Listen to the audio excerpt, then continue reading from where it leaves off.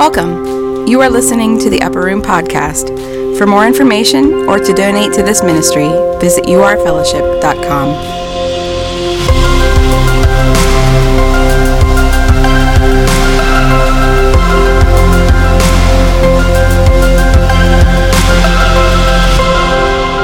Good morning, everybody. We're in this series called Blind Spots. We looked last week at how the truth about us is that we don't always know the truth about us, and that the general level of human self-awareness is sometimes pretty low. And part of the problem is we hear that and we say, yep, that is true. I know some people who are amazingly non-self-aware. By definition, no one thinks they lack self-awareness, and that's a problem. So that brings us to the question, how do we ever really know the truth about us?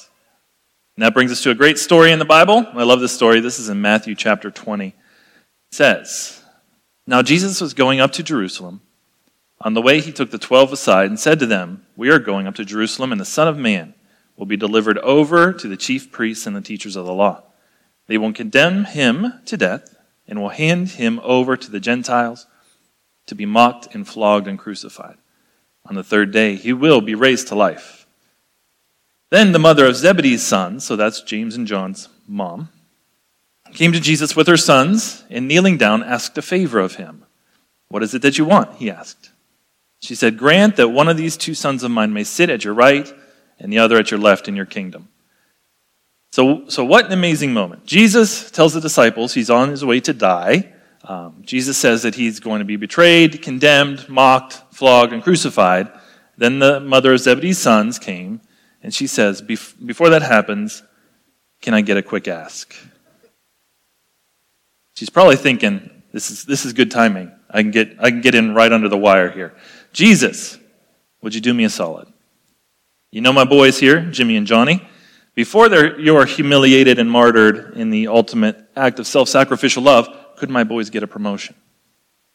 Could they get an upgrade? I know you have 12 disciples in all, but could you make sure my boys are disciple number 1 and disciple number 2? Now, you see this kind of thing repeatedly happening in the Gospels.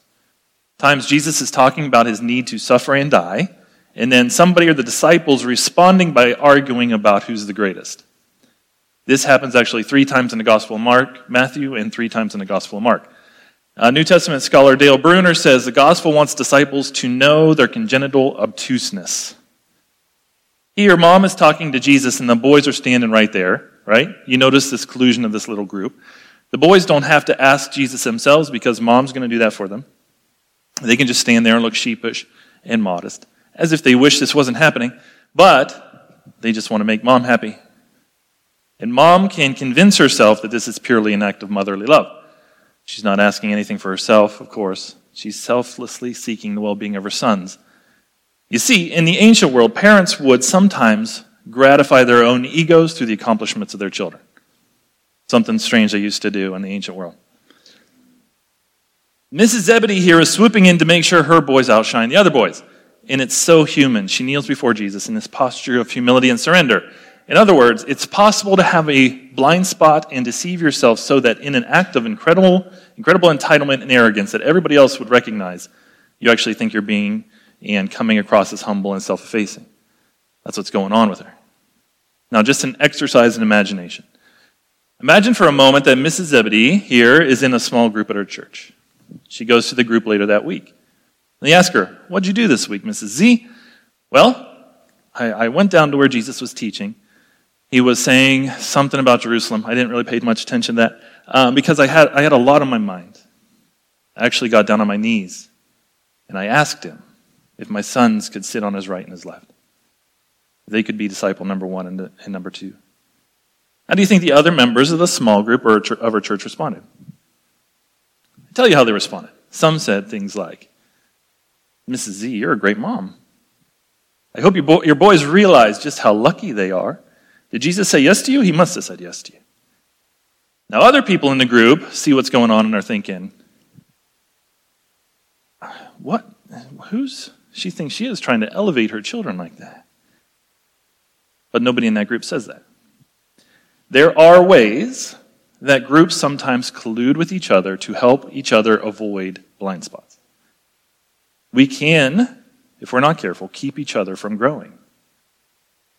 So there's this amazing story. Mrs. Z gets down on her knees. She makes the ask, can my boys be number one and number two? And everybody looks at Jesus. Now, the thing for you to know here about Jesus is he's always loving, always filled with grace, always kind. But he understood that being nice and being kind are not the same thing, and sometimes completely at odds with each other. So Jesus here doesn't say, well, that's a noble request. I can't make any promises, but I hate to disappoint people, so I'll check with my Father to see what we can do, right? This isn't what he says. Let's look at what he says. Matthew 20:22. You don't know what you're asking. Jesus said to who? Them. That them is really significant. He isn't just talking to her anymore. He's calling them on their collusion. In the text, it's pretty clear Mrs. Z intends this to be a conversation only between Jesus and her that maintains the pretext that she's in it for the boys. And the boys are there only for her sake. Little systems, little groups, little families can go this way. There are little blind spots that we just don't talk about. Little rules about the group or the family that we all kind of understand. And Jesus is always breaking these rules. He's always bringing those things into the light. And ironically, religion is associated with rules and Jesus with religion, but he gets in way more trouble for breaking rules than he does making them. Here he breaks the rules. He responds to them. In other words, the boys as well as the mom. Don't you boys hide behind your mom, and don't you mom hide behind your boys. And this gets to the core of what we're talking about today. The idea was that very often in human relationships, especially in churches and in Christian settings where we suffer sometimes from terminal niceness, we will address a difficult problem with another person, but when it comes to the most important, most sensitive, most needed, most honest, hardest part of that truth, we kind of shrink back. We get a little fuzzy or vague or indirect, precisely when the truth is needed the most. We may tell ourselves we're doing it to be loving or to spare the other person's feelings, but the real reason is fear.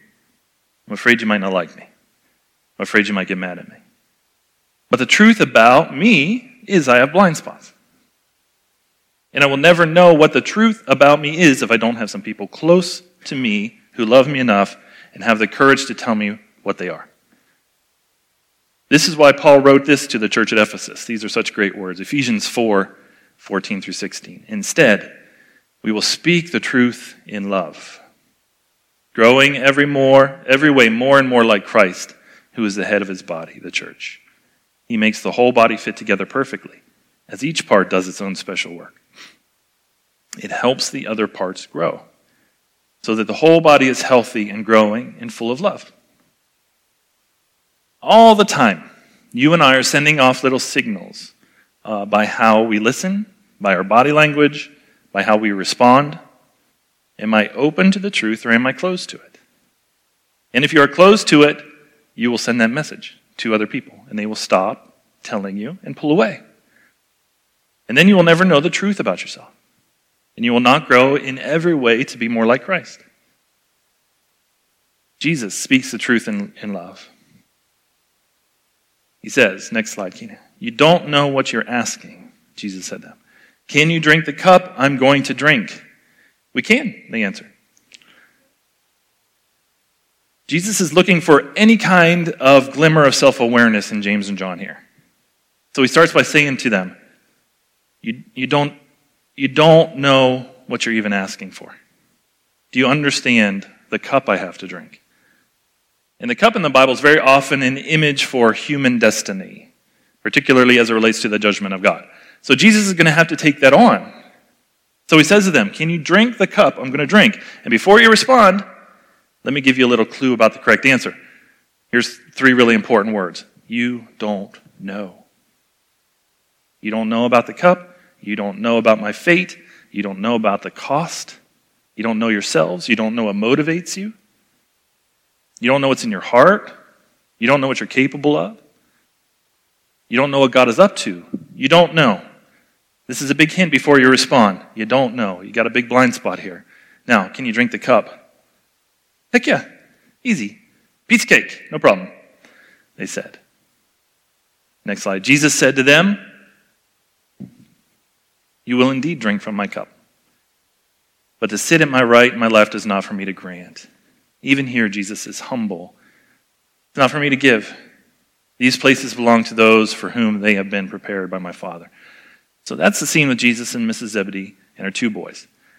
Then, there are the rest of the disciples. And they find out about this. And we don't know how. If you're James and John, probably you don't want them to know. Probably you kind of want this whole situation to stay secret. But as a general rule, it's really hard to do biblical, authentic community, speaking truth in love when you're trying to keep secret. So, however it happens, it leaks out. Next slide. So when the 10 heard about this, they were indignant with the two brothers. Why are they mad? I think because they're like, why didn't I think of that? What's left now? If disciple number 1 and disciple number 2 are taken, all I can do is jockey for, 3 through 12? That's all that's left. And I want to talk about these dynamics and this jostling for power and position in that little community of disciples is really instructive and really important for us to know about. Sometimes we can put Bible characters on a pedestal and not realize that we learn from them because they're like us. So Jesus had 12 disciples, but 3 of them, Peter, James, and John, formed an inner circle. And the Gospels are quite clear about this. Those 3 are the only ones with Jesus at the Mount of Transfiguration, who see him radiant in glory. Those 3 are the only 3 who, Jesus takes with him to the home of a man named Jairus, where he performs one of his greatest miracles. They're the only 3 who he goes to the Garden of Gethsemane, and all the way with him. He tells the rest of the disciples, stay behind. It says he took Peter and the 2 sons of Zebedee along with him, and he began to be sorrowful and troubled. In other words, they see the depths and the vulnerability of Jesus that other disciples don't see. And I was thinking about that this week. Why would Jesus, who is so adamant that all human beings are equally loved by God and matter the same to God, deliberately create an inner circle that would leave some disciples feeling on the outside, while 3 feel like they're in the inner circle? Why would Jesus deliberately do that? I think we get a clue in the next few verses. Look at what happens when the disciples get mad about the situation with Mrs. Zebedee. Matthew 20, 25 through 28. Jesus called them together and said, you know that the rulers of the Gentiles lord it over them, and their high officials exercise authority over them. Not so with you. Instead, whoever wants to become great among you must be your servant, and whoever wants to be first must be your slave. Just as the Son of Man did not come to be served, but to serve and to give his life as a ransom for many. Jesus never allows a destructive, hidden agenda to go unnamed and undiscussed. He constantly is calling all of the disciples together to talk about what's going on. And a lot of Jesus' greatest and most transformative teaching happen in these unplanned moments, when he calls them together. It's really interesting what he doesn't say here. He doesn't say, you know what, guys? I've been spending a lot of time with Peter, James, and John. I can see where they would look like my favorites. I have hurt your feelings. I'm sorry. From now on, I'll divide my time into 12 equal parts. You can keep track. Right? He doesn't do that. He doesn't try. There are these different circles. There's a 72 he sends out with Luke. There are the 12. There are the 3 inside that. And people's feelings about that, their jealousy or envy or feelings, the feeling left out or feeling inferior or feeling superior and puffed up, Jesus consistently is bringing those things into the light.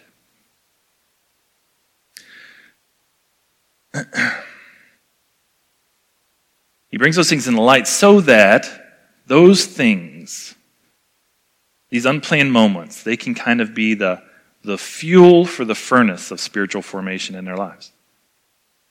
He will bring it into the light, into the open, time and time again, and call everybody to name it and die to it, and live in humble servanthood. And I say this about the disciples because sometimes people think, I would experience richer, deeper, closer, more joy-filled community if I just had healthier people in my relational world. And the problem with that is you wouldn't get the opportunity to work through anything. You wouldn't get the opportunity to work through the trash or the blind spots together. And that is how you grow. Oh, and by the way, James and John in this little inner circle are no picnic for Jesus. People often think about Peter as this kind of rash, impulsive character. And if they think about John, they think about him as kind of this mellow, beloved guy. Not so much. Jesus gives to Simon the nickname Peter, Petros, rock. The only two other disciples he gives nicknames to are James and John, sons of Zebedee, to whom Jesus gives a nickname. Anybody know? Sons of thunder. What kind of temperament and verbal style would they most likely have to get the nickname sons of thunder? John is all about, I want to be number one, not just in this story with his mom. Look at this in Luke 9. An argument started among the disciples as to which would be the greatest. They had this problem all the time. Jesus, knowing their thoughts, took a little child and explained to them, for he who is least among you all, he is the greatest. Here's John's response. Master, said John, we saw a man driving out demons in your name, and we tried to stop him because he's not one of us. Jesus is talking about how the least among them is greatest. John's immediate response is, Jesus, speaking of the greatest, some guy out there is looking greater than us. We try to make him stop relieving people of their misery and oppression because he's not part of our circle. But we couldn't stop him. So you have to make him stop so he doesn't look better than us. Jesus responds, no, don't stop him. Whoever is not against us is for us. He's saying, guys, the circle is infinitely larger than you know. The very next verse, they're walking through a Samaritan village. The Samaritans were generally enemies with the Israelites. So this Samaritan village doesn't welcome them. No surprise. Luke 9:54, when the disciples James and John saw this, they asked, Lord, do you want us to call fire down from heaven to destroy them? We're better than them, those Samaritans. Could we turn them to ash? Jesus turns and rebukes them. Okay, so how long do you think this unhealthy, destructive competition and comparison went? This got to be better than everybody else. How long do you think this went on for John? It's amazing. Even after Jesus is crucified, this is incredible. This is just so human. John, chapter 20. So Peter and the other disciple, John, started for the tomb. Both were running, but the other disciple outran Peter and reached the tomb first. Even on Easter morning, they're having a race. There's this competition between Peter and John. Who's the fastest disciple? Well, we know it's John. How do we know? John told us. This is only noted in one gospel, the Gospel of John. I picture them getting to the tomb and John being like, hey, I won. And Peter says, yeah, but I get to go inside first, all right? And there's an angel there saying, Christ is risen. He's risen indeed. And John's like, yeah, still I won, though. I was here first. I'm going to write it down. But they eventually learn and understand. The Holy Spirit comes at Pentecost, and the church is born. And all that Jesus taught them when he was with them transforms them. And then they begin to suffer. And one day King Herod had James, the brother John, put to death with the sword. And I wonder, when that moment came, if James remembered that day when he knelt down before Jesus with his mom and asked to be first. Because he's the first to give up his life for Jesus. John's the last. John ends up an old man living in exile on the island called Patmos. If you ever read his letters, 1 John, 2 John, 3 John, all he can do is talk about love. And so the question is, who have you asked to speak truth to you in love? Where are you doing that? Because it starts with you, right? You have to be open and want to hear the truth about yourself before you earn the privilege of telling others their blind spots. The truth about you is you will never know the blind spots in your life unless you invite some brothers or sisters to tell you the truth about you. Let's read Ephesians 4:14 and 16 again. Instead, we will speak the truth in love, growing in every way more and more like Christ, who is the head of his body, the church. He makes the whole body fit together perfectly. As each part does its own special work, it helps the other parts grow, so that the whole body is healthy and growing and full of love. We want that. Paul says there's no growing into spiritual maturity just by you working on yourself as an individual. It's through deep involvement in a church community and through the increasing of the unity and the closeness of the relationships inside that Christian community that you will grow into maturity. So just make this really concrete. How are you at telling other people the truth when it needs to be told?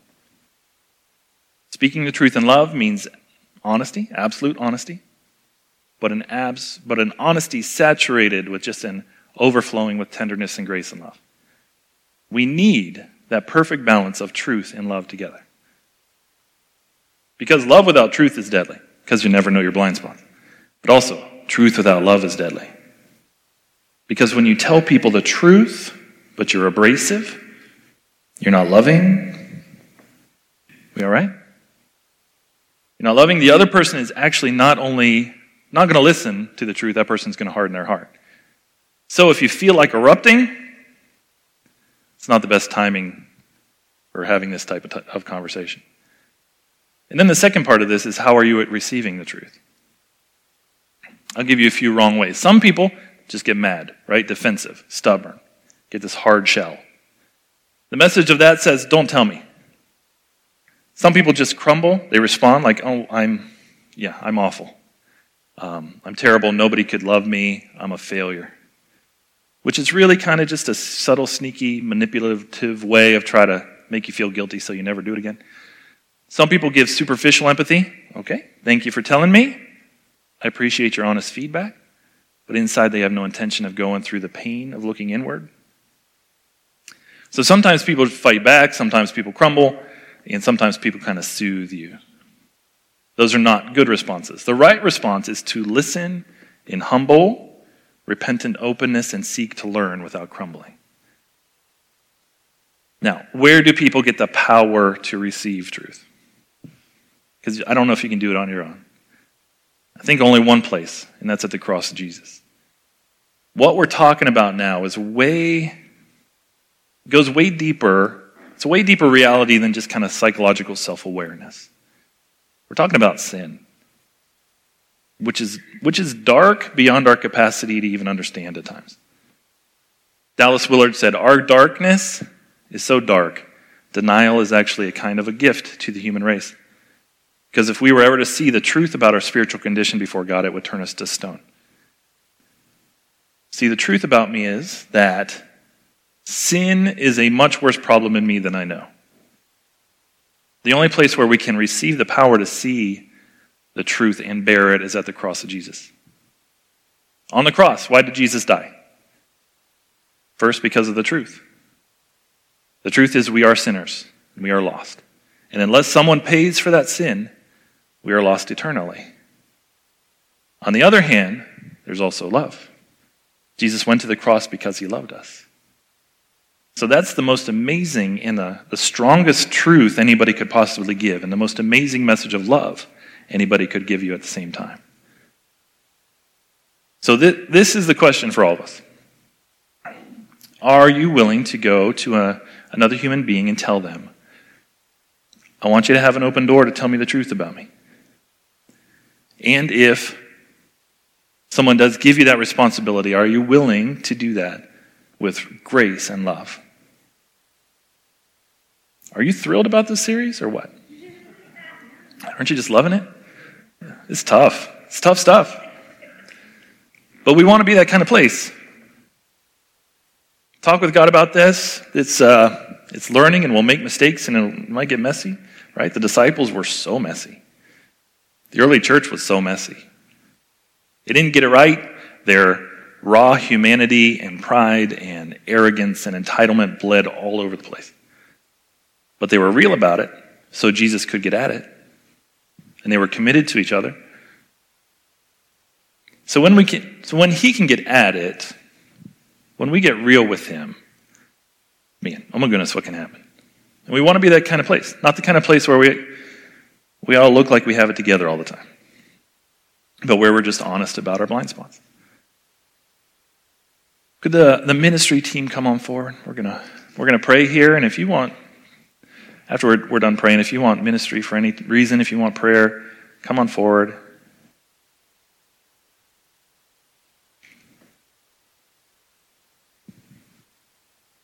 Would you bow your head just for a second? Would you just take a moment right now as best you can to tell God, to declare, to decide, God, with your help, I want to be open to the truth about me as much as I can bear. The Bible is kind of full of these statements where people ask God for this. Search me, O God, know my heart, test me, know my thoughts, see if there's any offensive way in me.